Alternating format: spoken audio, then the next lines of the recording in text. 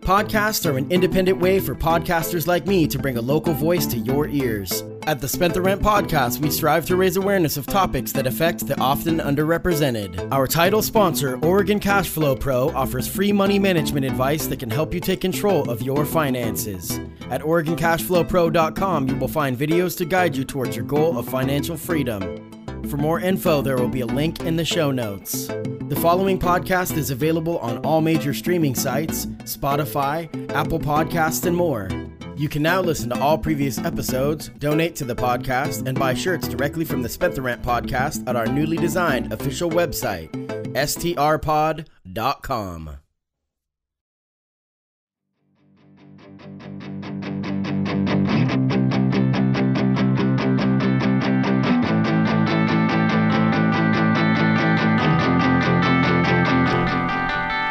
Welcome to the Spent the Rent podcast. I am your host, Patty Rose. My guest today is a candidate for state representative in House District 12, Michelle Emmons. Michelle, welcome to the show. Thank you. Thanks for having me today. So before we start, I would like to remind our listeners and watchers where to find the podcast. The Spent the Rent podcast official website is strpod.com. That is strpod.com. There you will find links to everything from YouTube to Spotify to Apple Podcasts and more. Subscribe wherever you consume the podcast, whether it's from your couch or your car. That website again is strpod.com.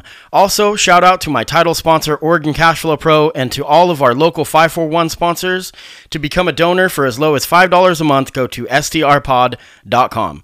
All right, Michelle Emmons, candidate for state representative in Oregon's 12th district.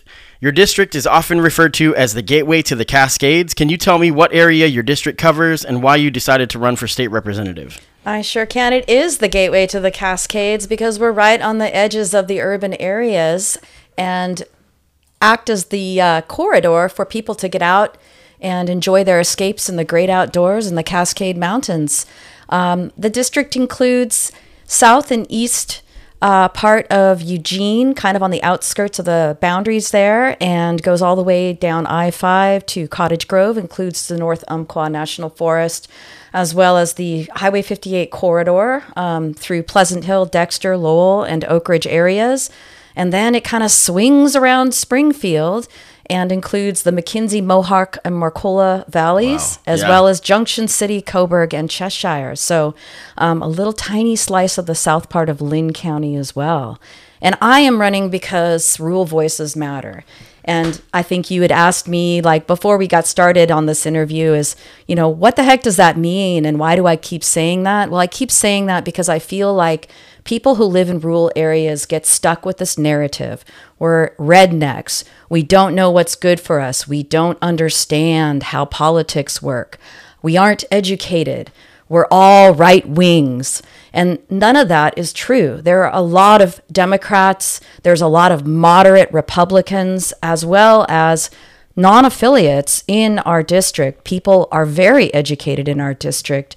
We have a ton of incredible volunteers who are bolstering our communities up because we don't have the same resources that urban areas have. And therefore, we have a lot of different kinds of challenges that when our legislation is filled with policies that have really great intentions, but they are written without rural voices being involved in how they're crafted, sometimes there's unintended consequences to our rural communities. And I'm hoping I can help make change on that front. Yeah, and that, I mean, I'm glad you mentioned that. We'll get more into that in a little bit. But also, you know, I think there's a lot of misconceptions about the conservatives in rural areas. I think people think that just because you're, conservative, that you don't care about the environment and things like that, and that's just not true. So we'll get to that in a little bit. So Oak Ridge and the surrounding areas, Oak Ridge specifically, but it's really, these last couple of weeks have been very difficult. Can you tell me what your experience has been like over this past stretch dealing with fire evacuations, and all that?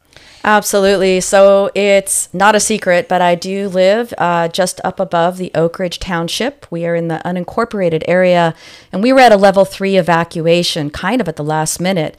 Some of the challenges that the city faced were inclusive of the lack of communications infrastructure to support people getting those notifications that were outside of the city boundaries. So for instance, I live in the shadow of the cell phone tower. So I actually don't get cell phone service. So when the electricity goes down, I don't have any way to receive notifications on my phone. And the internet is down as well, so I can't get any information that way either. I ended up evacuating at about a level 2 when I got my notification. And we also had great door knockers out with Lane County sheriffs and search and rescue folks, and also our local police departments, including Junction City, who came to help us out. Go around, knock on doors at level 2, letting us know, especially in unincorporated areas, that might be the last notice that we got before we would have to leave. Wow. So we packed up, we left at level 2, and then just as I was getting down into the town where I had cell phone access, I got that level 3 notification. Funny thing is, I left a steak sitting on the counter, so I had to turn around and go back and make sure that we had our dinner for the evening. And when I did that, I drove back up High Prairie, which is where I live, and there was just processions of people leaving town, and many officers were out with their sirens on top, knocking on doors at the last minute, just ensuring that people got the message that we were at a level 3 evacuation. Yeah, and I mean, I can't imagine that job, because we're talking about a rural community where the driveways are probably really long. You know, like it's not city blocks where it's just like one apartment, next apartment, next apartment, next apartment. Everything is built different, you know, so wow, what an undertaking. My partner works for Lane County, and she was telling me some of the unsung heroes of this. I want to give a shout out to Heather Buck, County Commissioner Heather Buck, for the hard work that she's doing. There's a ton. I'm going to give you a chance to mention a few, but you know, with the McKenzie fires, it was super near and dear to my heart because my boys, my stepsons, their dad lives upriver. So when I came into the picture, I met a lot of the people from the McKenzie community, and I saw the devastation firsthand from people, you know, that I really care about. So this is no longer what it was when we were kids. Actually, until 2019, I'd go camping. You'd wake up, you're like, smells like forest fire. And then 10 minutes later, you forget about it. Now it's like, every single time there's a haze, you're like, uh-oh. You know, it's just different. Yeah, you're just wondering, like, where's the wind going to blow next? So... Yeah, so it's just a little bit different. But so I wanted to give you a chance. Who are some of the unsung heroes? Now, of course, there's not going to be a chance to mention everyone, but who are some of the unsung heroes over this last stretch? And we're not out of the woods. I mean, we are still at an evacuation level. It's basically like, you know, be ready kind of thing. We actually went down to, we're at a level 1. Well, level 1, we're right. At a but full level it's at a 1 be now, ready. Yeah, be vigilant. Yeah, so we are being vigilant, but... first of all, I just want to say there's a lot of just community volunteers that are part of smaller groups, organized groups within the city that come out and help out in times of emergency or in times of crisis. And so I can't even possibly name all the numerous volunteers and community members around that are incredibly helpful in times of need. And we have a couple of community-based organizations, such as the Southern Willamette Forest Collaborative and Oak Ridge Air, that were extremely helpful in pre-planning when we were building emergency preparedness and response protocol prior to the fire happening. The Forest Collaborative was involved in that, with the city building out what an evacuation plan would look like, what kinds of resources would be available if and when we had to evacuate. And then Oak Ridge Air was one of the unsung heroes, I guess you could say, that bolstered the transportation services for those who did not have access to vehicles, along with our local school. Shout out to Rita Doland, who's our superintendent there, who ensured that we have access to the public school buses to help us also evacuate people who didn't have means for transportation. Yeah, was there a place to go kind of put in place? Where was that at? You know, like I know that when the McKenzie fire, it was at Thurston High School. Was there a place to go for this, or... Well, I mean, there were buses, there were central points in town, like the industrial park where the buses were, where people could go to make sure that they had that transportation. But as far as like once people left town, there was notification that people could bring their livestock out to the Lane County Fairgrounds. And many folks with livestock left early. They left at that level 2 evacuation notice. And so the folks that were getting those messages made sure that they got out early enough to get their pets and their animals where they needed to be. And then there was also, I think, a spot that was at LCC where folks were camping out as well. This is exactly why what your campaign's all about, like the rural voices matter. This is why, is because people are unaware of just the reality that people, I mean, like you just said, livestock. Like people are like, I got chickens, I got horses, I got cows, and people don't understand that. I mean, think about it. If you are in the urban areas of the Willamette Valley, right. Willamette Valley has 70%, or well, probably more like 73 to 75% of our whole state's population lives on the Willamette River watershed, right? Right. And so our communities are upriver. We are like the caretakers of the headwaters of the Willamette River. Right. So our communities in our district are really important for water integrity. And then, our communities in Junction City, Coburg, and some of the surrounding farmlands, Pleasant Hill, Dexter, those areas are also critical to food security. And when we're wanting things like organic food or food that's grown local so that it isn't traveling from far away and it has more nutritional value to it, well, those are coming from our local farms. And so that is a big piece of the puzzle also, as far as what the health looks like for our urban areas, because indeed we are valuing what's going on in our rural counties. Yeah, absolutely. And I don't know. It's really important for a position like you're running for, that you would have relationships with people like that, like people in farming, people in the different areas, And so it's important that someone has spent a lot of time in that kind of community. So let's talk a little more in depth. I want to have you elaborate a little bit on Rural Voices Matter. You had mentioned it at the beginning, but how did you come up with this slogan, and why is it just so vital to your campaign? Well, first of all, I just want to say I'm not running a campaign so I can speak for people. I'm running a campaign so I can speak with my constituents' voices.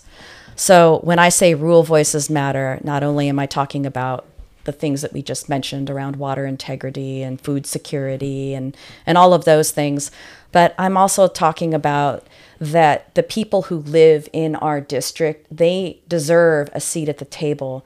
They deserve a space to speak from their hearts about the things that are most important to them without judgment or without somebody putting some narrative on them because they have an R or a D in front of their name, or an NA, which people sometimes translate into, oh, they just don't care. We all care. And when I say Rural Voices Matter, I'm talking about the way that rural people come together regardless of what their political hat is. And we come together in times of crisis and in times of need. We hold hands, we lift each other up, and we help each other out. Yeah, you see a lot of that. Like I said, at the McKenzie, it cracks me up. This guy told me that he calls themselves dreadnecks. And I was like, what's a dreadneck? And he's like, it's a hippie with a gun.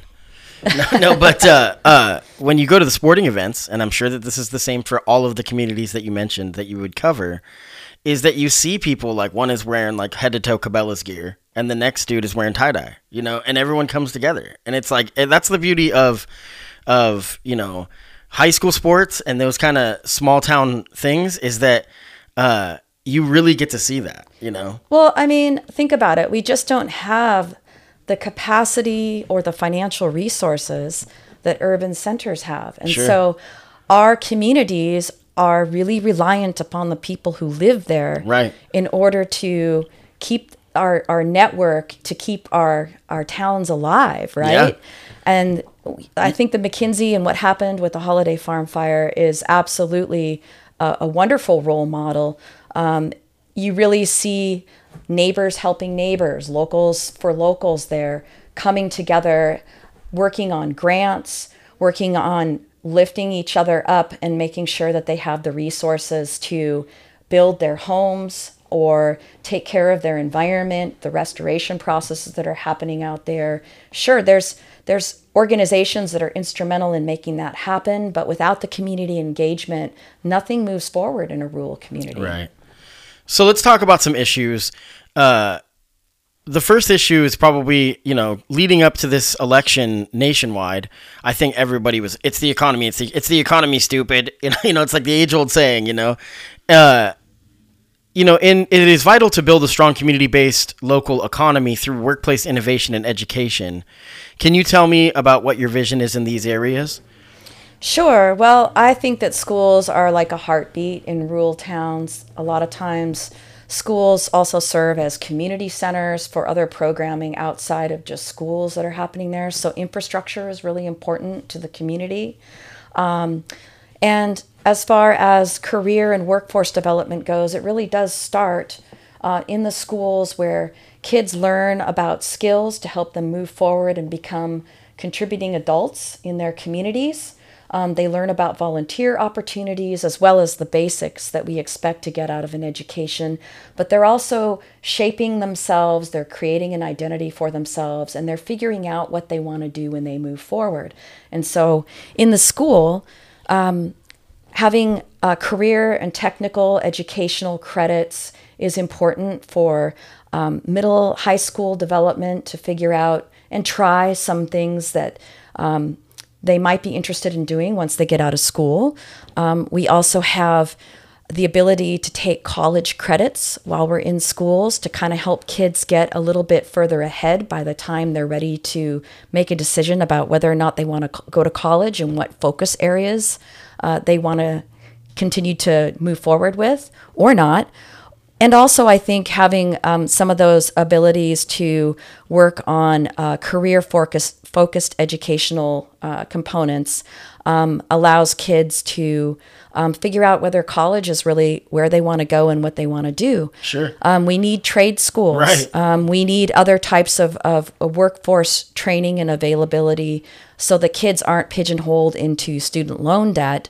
And also, there's some great opportunities in specific economic factors such as forestry and farming and agriculture, where if schools have programs that can help high schoolers learn about those things ahead of time, that maybe we can get them into job training and eventually jobs to help keep them in our communities. Yeah, I want to mention a good friend of mine, Anthony Reed. You may be seeing him on your TV sets and on YouTube on every commercial break.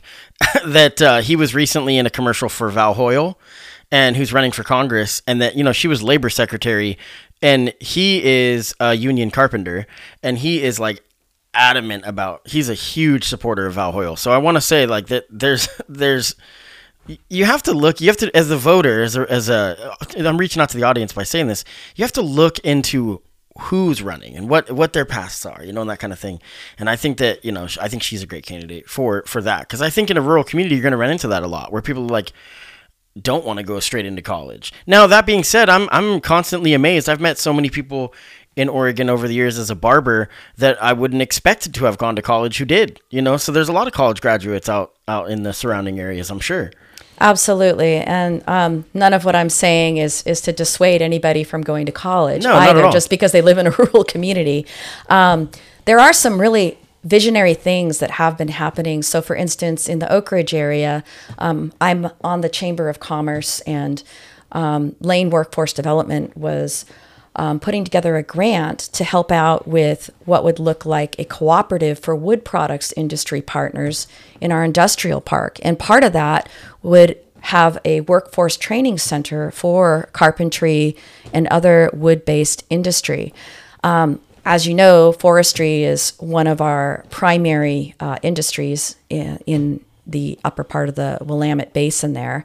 And so it makes sense that we would be able to harvest wood that's already on the ground, or when they're doing removing fuels from the area, and some of that wood could be brought to the industrial park and reused or repurposed for different things, that could be part of a workforce development training program as well. Yeah, that's good. There's a lot of opportunities for, choice when it comes to where you're going to choose to point your career. My next question, the next area is emergency medical services. So the three areas we're going to talk about today, emergency medical services, healthcare, and public safety.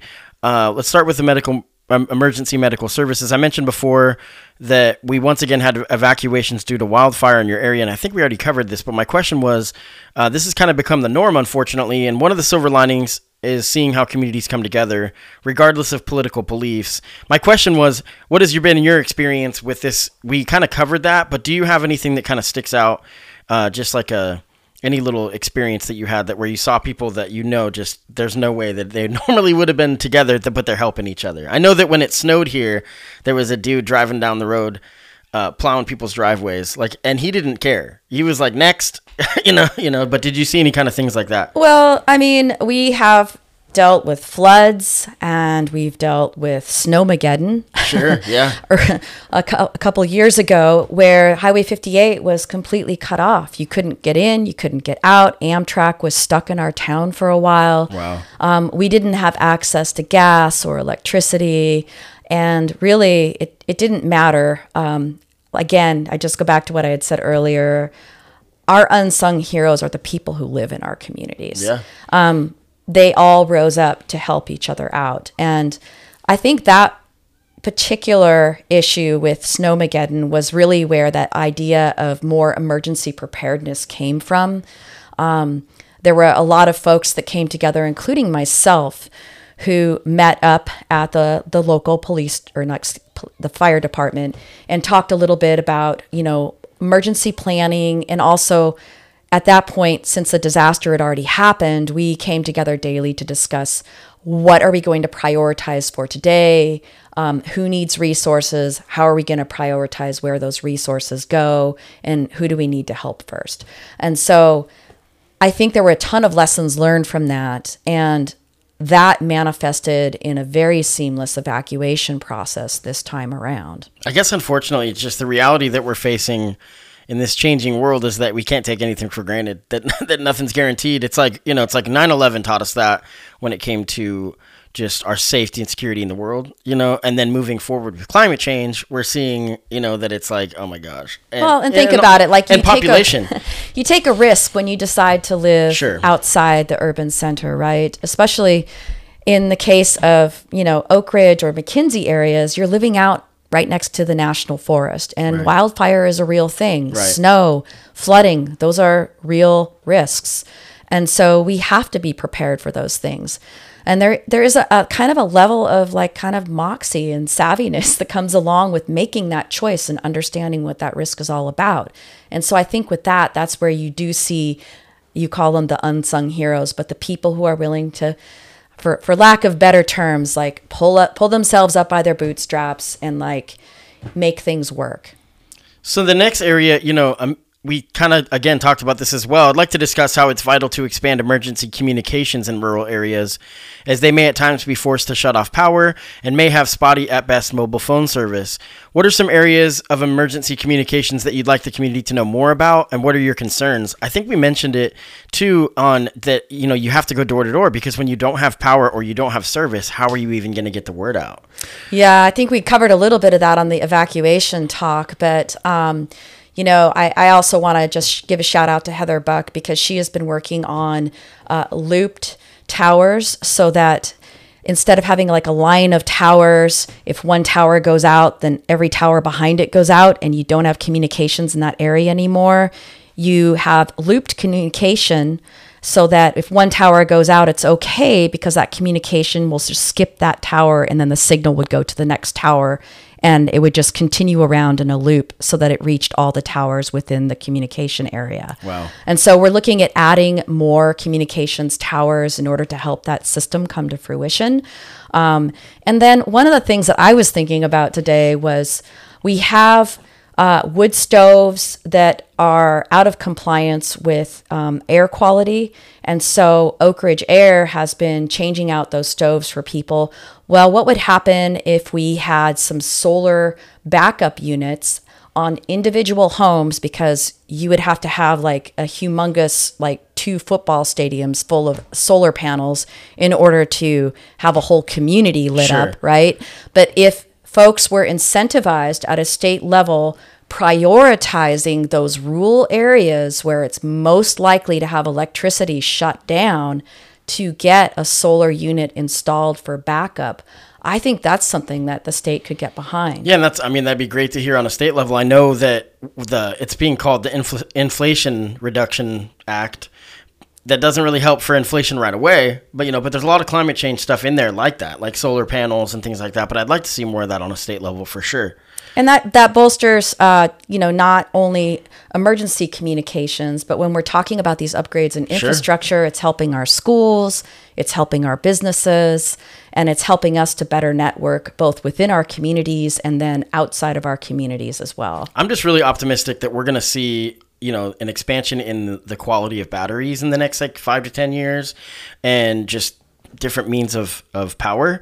And so we'll see. I mean, I know that as far as cell phone service, I don't know. I don't want to go too much into the weeds on this, but like the Elon Musk and Starlink, I think it's called, where he's like working with T-Mobile, where they're trying to get like basically satellite phone coverage to everyone in the planet, basically, so that for rural areas that are in these little dead zones, that that could be really promising. I mean, I'm sure it comes at a cost, but still, I mean, if you can get service, then there's probably no cost that's too expensive, if you're willing. I know that when cell phones started, my dad, 25 cents a minute, he still was like, I got to have that in the car. It's amazing, because he would drive up I-5 constantly from Salem to Portland and back.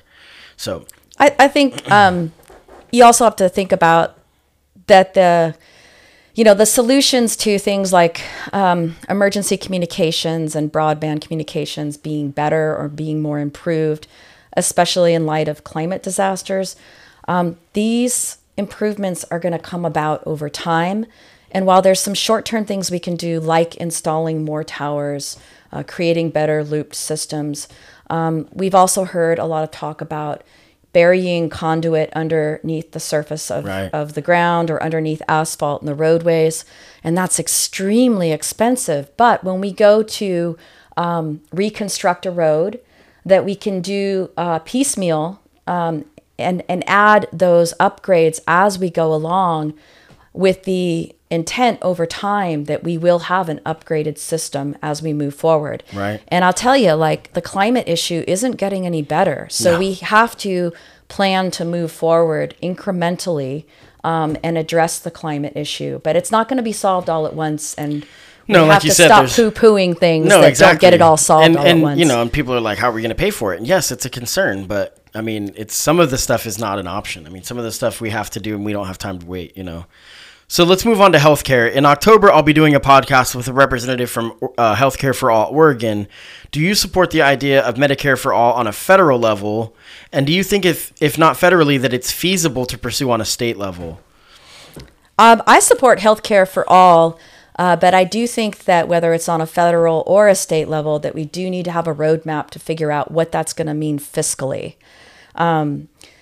I've heard, I've been talking a lot with the Healthcare for All folks, and I've heard some of the ideas around funding would be derived from the lack of insurance companies serving as middlemen, that the state would be able to negotiate with the pharmaceutical companies directly for medications in order to keep the costs down, and that there wouldn't be the payouts going to insurance companies that they currently receive when doctors bill them for services, which would also bring the cost of services down as well.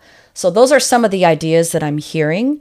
I have yet to see like a solid roadmap, but my understanding also is that the measure that's coming up around the Healthcare Access for All is meant to address that access to healthcare as a right for all Oregonians, and that would prioritize the state moving forward toward ensuring that can happen sometime in the future. Right. It's like changing the wording. That's going to be a really interesting episode. That's going to be October 8th. And there's a lot that I want to ask about. I've always kind of I can't wrap my head around how it would look. So like, say that you have healthcare through your employer, right? Now, if it switches to a completely 100% government funded model, now the doctors are not government doctors. That's just the mandated taxes that pay for the service, so that they would get compensated by the government. But then, the employers would then have to give you a pay increase, because they're not going to be doing it. Like, the employer would not be paying for your insurance anymore. You would be paying it through taxes.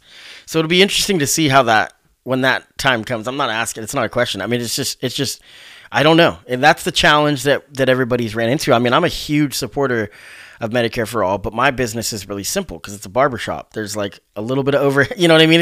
And so it's pretty simple.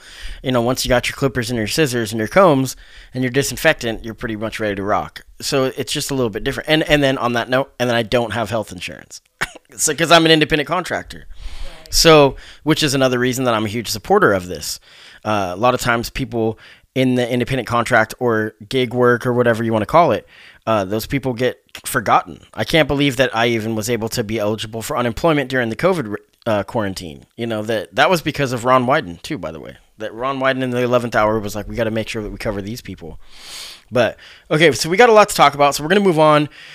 This is going to be kind of lengthy, so I'm going to get through it, but we're going to talk about public safety and policing. One area that I've been extremely vocal about in the area of public safety and policing is de-escalation and the need for advanced de-escalation training. What we just saw on our local news in Cottage Grove looked like a classic case of excessive force, and the citizens are alarmed, to say the least. I'd like to briefly talk about your opponent, Charles Conrad, who's a former Springfield police officer who in 2012 was the arresting officer in an incident where a 62-year-old homeless deaf man was taken to the ground so forcefully that there were major injuries that required multiple surgeries. The man sued the department, and in 2015, the case was settled in the tune of $450,000. Once again, like there's a ton of these cases. So I'm going to read an article from the Register Guard real quick about the story. This was an article from February 24th, 2015. The city of Springfield will pay $450,000 to settle a lawsuit filed by a deaf man who was injured when police took him into custody in 2012 for a psychiatric evaluation. City manager Gino Grimaldi signed the settlement agreement with Raymond Toll's representatives on Monday, bringing a costly end to litigation filed by Toll last April. Toll, 62 years old, suffered serious leg and knee injuries when Springfield police officer Charles Conrad forced him to the ground in the parking lot of an auto parts store in the 2900 block of Main Street on September 29, 2012. Conrad had handcuffed Toll, who was homeless at the time, a short time earlier after receiving information from an employee of the shop that Toll was causing a scene in the business and was possibly suicidal. Doctors at the hospital diagnosed Toll with a right knee and leg injuries that required multiple surgeries and rehabilitation. The injuries included 2 bone fractures, a dislocated knee, and complete tears of 3 ligaments, according to the lawsuit. Now, that was an article from 2015. Seems a little questionable to move this man to a seat in Salem, to reward him with a seat in Salem. I've been extremely vocal about seeing de-escalation efforts by our local police department, which I spoke to Springfield Police Chief Shearer about on the podcast, and he assured me that policy changes have been and are continuing to be made. My question for you is, what can be done at the state level to hold accountable police officers involved in these incidents that later require large legal settlements? Well, I think, first of all, like if you were to do, or to look at the public review on that, and to look at the audit on many of the cases, when the local DA or Lane County is the investigator on these, instead of having an outside agency, so like an agency that would then do the investigation that is outside of the local jurisdiction, so that agency is more objective instead of being subjective, can provide better accountability, I think, for how to move forward in making change at the right. I mean, the level. police policing the police has not worked. Period. Like that's what we've been seeing, and you know, there's a lot of people that are super frustrated. And I mean, this Cottage Grove thing is going to be huge news because there's video. There's a lot of lengthy video and a lot of eyewitnesses. Where I don't know if you saw the clip yet. I know that there's been a lot going on.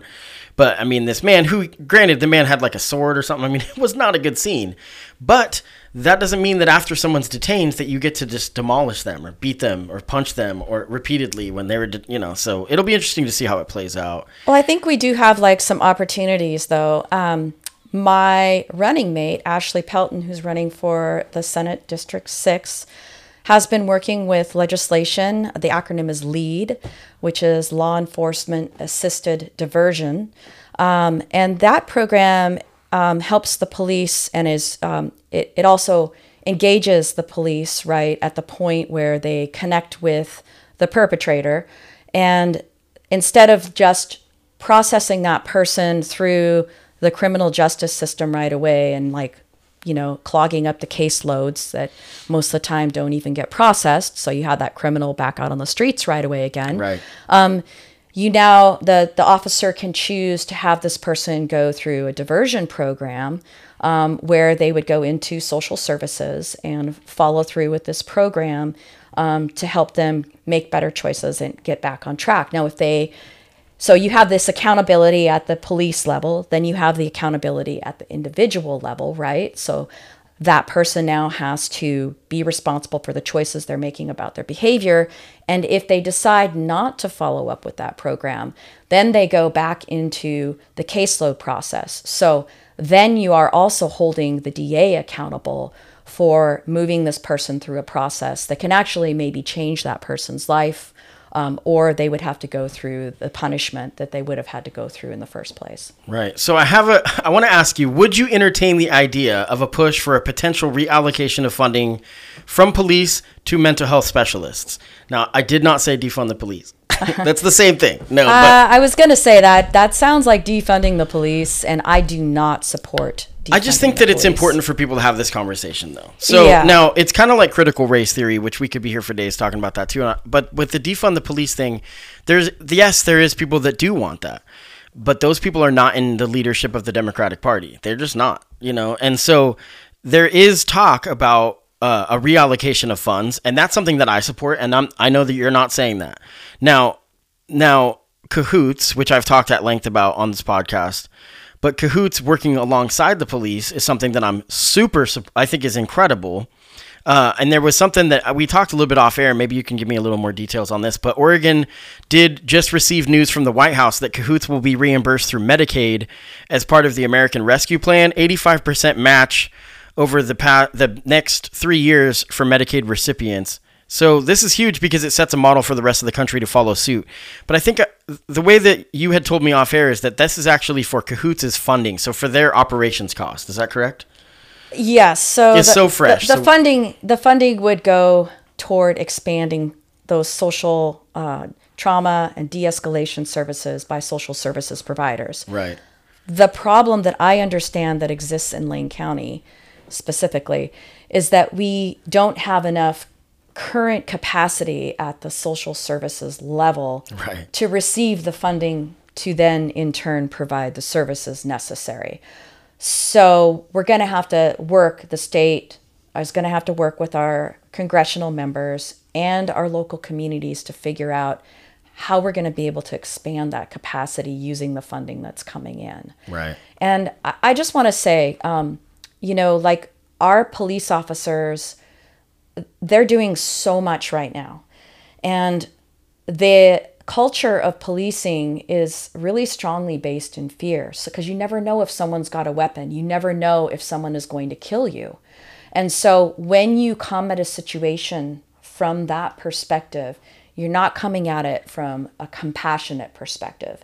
And so that's where social services can step in to help with de-escalation where needed for non-violent crime offenders, and help the police be able to focus back on preventing and stopping violent crimes from happening, which creates more effectiveness at a policing level, and it also allows more people to get access to mental health care and behavioral health services that they need. Yeah, I mean, mental health is just the big issue, that it's so widespread in so many different areas of life. I don't trust anybody that doesn't struggle with some form of mental health issue because I seriously say that a lot, and I mean it, because at this point it's like, how could you watch the news? How could you know what's happening in our world and just be totally fine all the time? Well, let's talk about that for a second. If you are an emergency services staff person, if you are a police person or a fire person,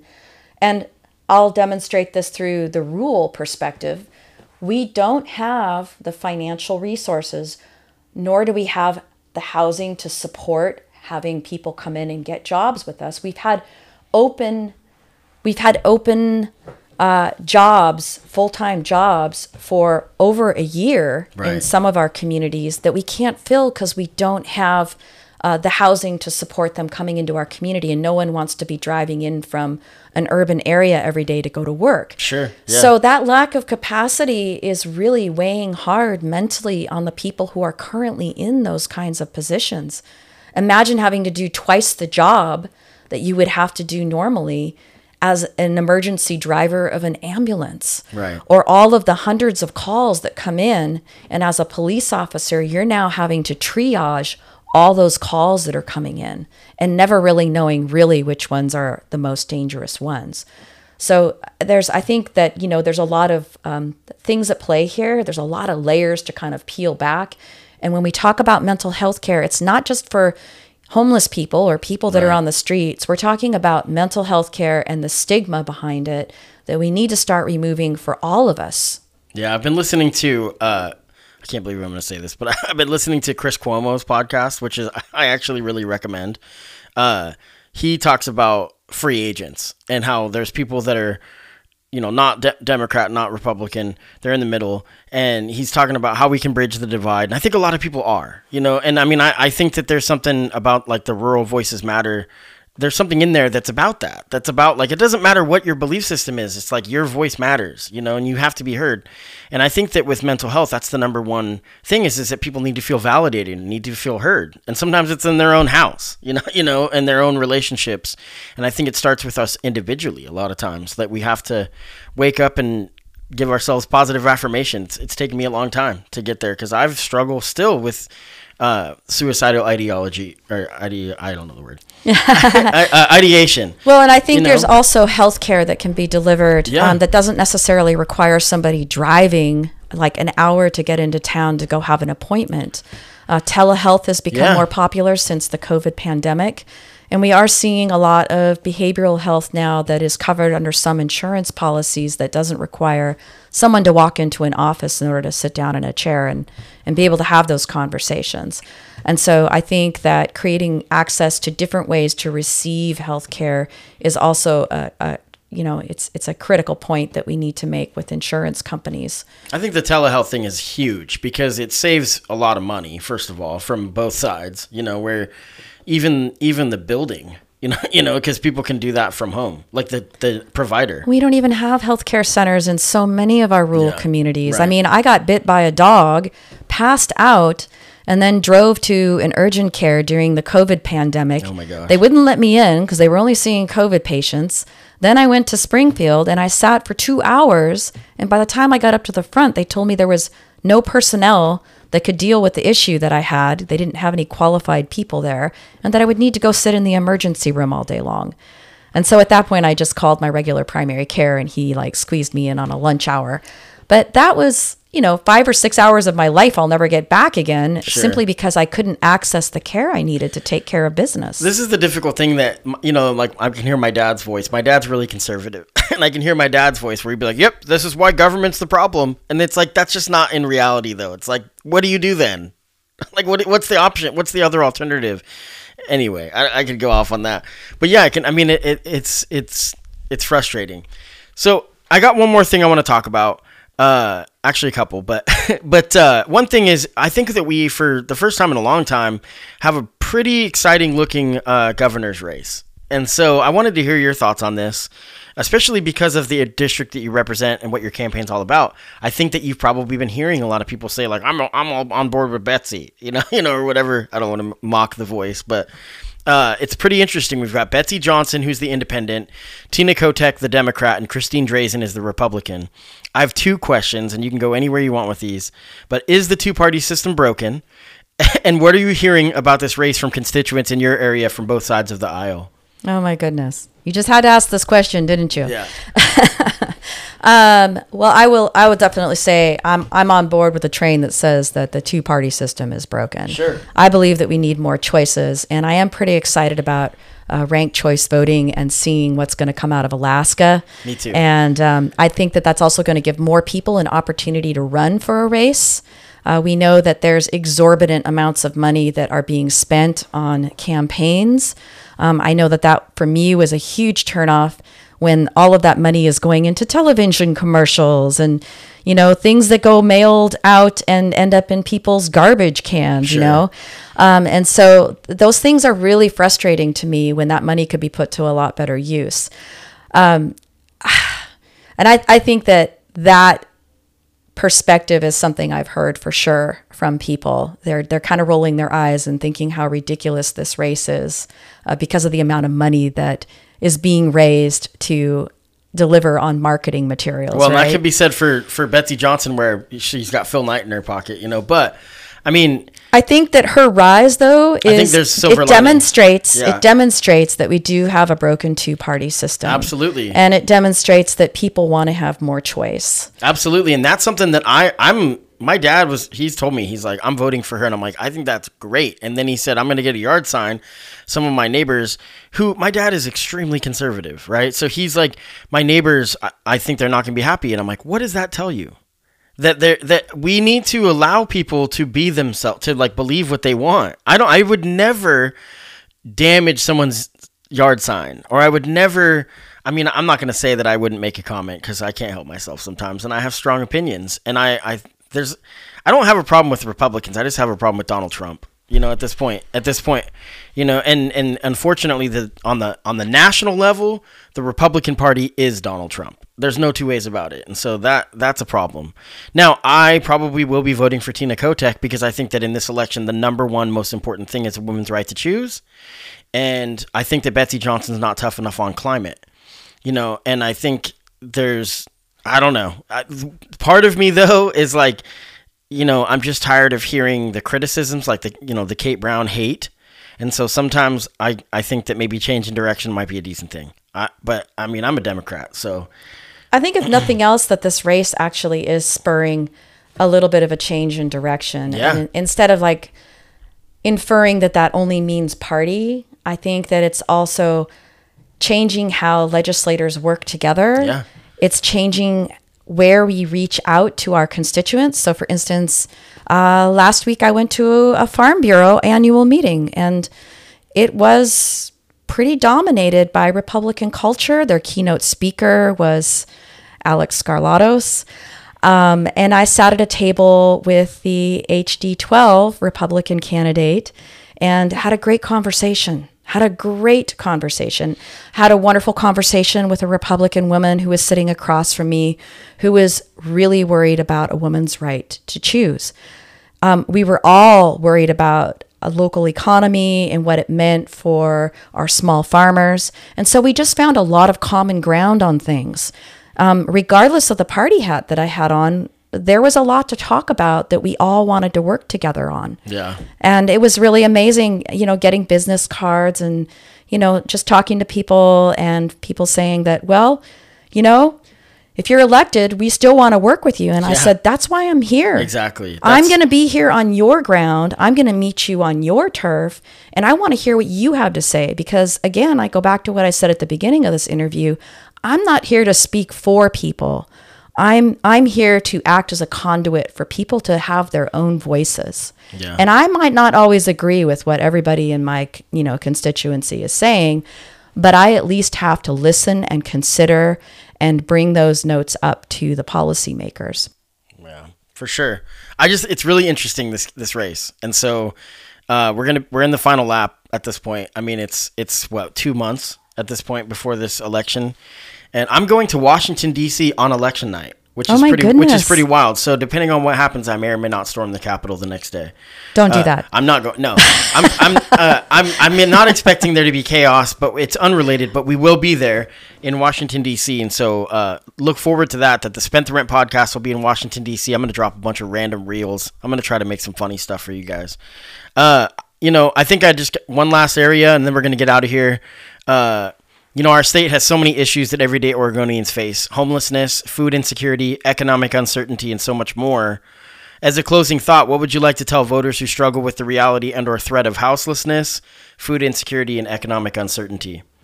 Well, I think that we have to come together, right? Those are not just issues that are indicative of one party or another party. And so moving across the party lines, coming together, and not having these divisive conversations about, oh, well, if we have healthcare for all, then we're not going to be able to financially support that on the conservative side. Or hey, we should all have like a right to health care, and no matter what, we need to fund it. We need to find like where that ground is in the center to work together to find solutions. And there are solutions out there. And then I would also say that, again, and I go back to what I said earlier, we're not going to fix every problem immediately. And there's a lot of incremental solutions that we can work on.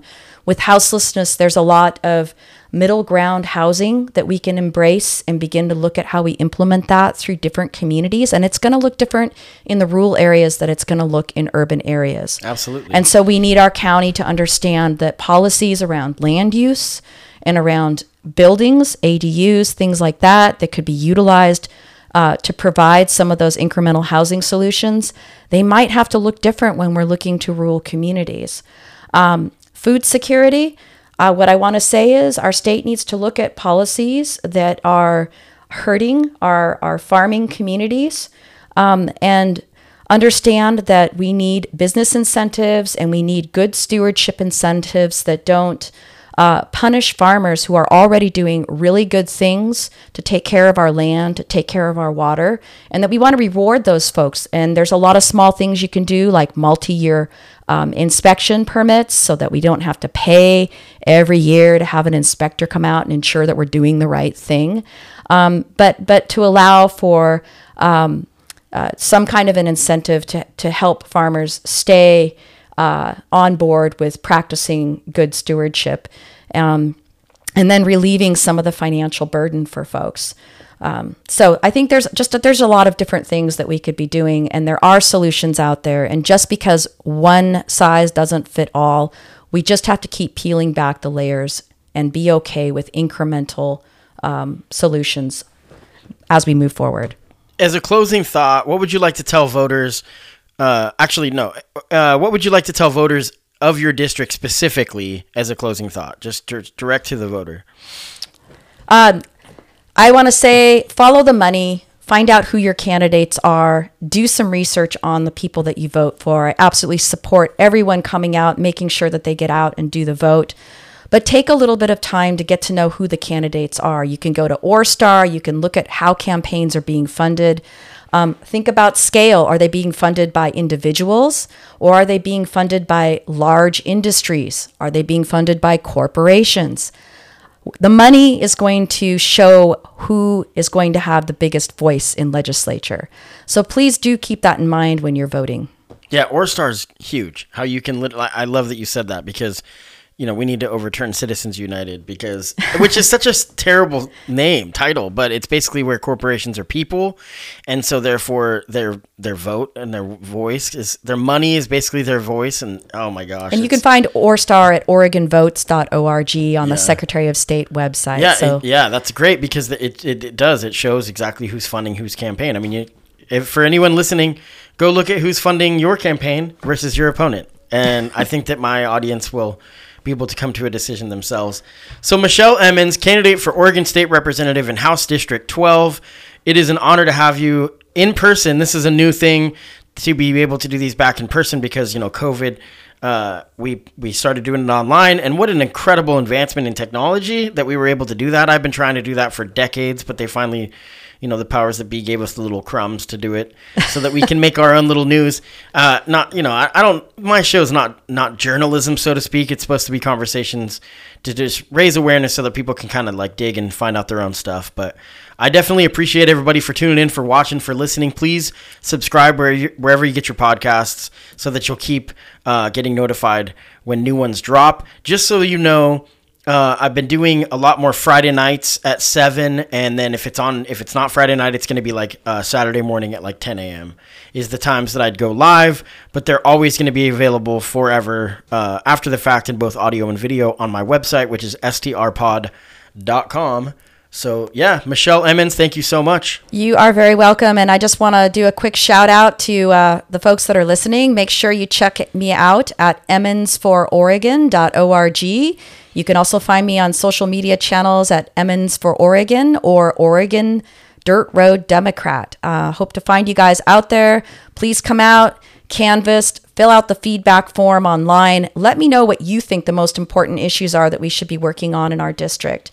I want to take your voices to the legislature. So once again, that website is emmonsfororegon.org. Michelle Emmons, thank you so much. And we're going to end this with a song. This is a song I chose. It's by me, Patty Rose. This is the song All Hands on Deck.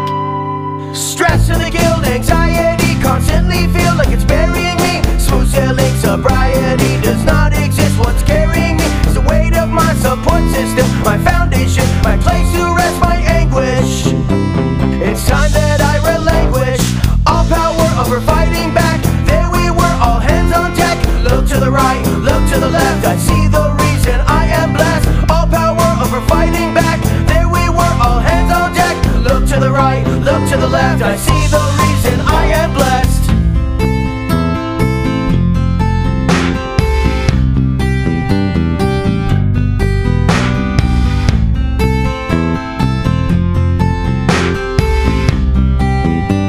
It's time that I relinquish all power over fighting back. There we were, all hands on deck. Look to the right, look to the left. I see the reason I am blessed. All power over fighting back. There we were, all hands on deck. Look to the right, look to the left. I see the reason I am blessed.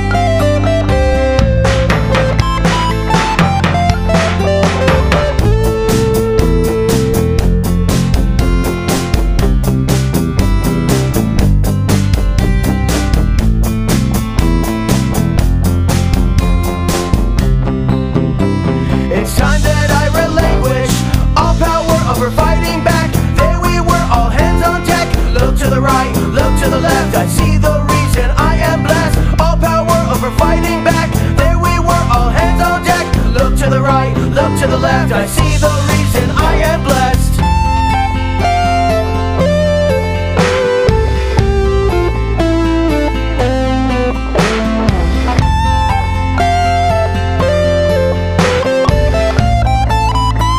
It's time that I relinquish all power over fighting back. There we were, all hands on deck. Look to the right, look to the left. I see the reason I am blessed. All power over fighting back. There we were, all hands on deck. Look to the right, look to the left. I see the reason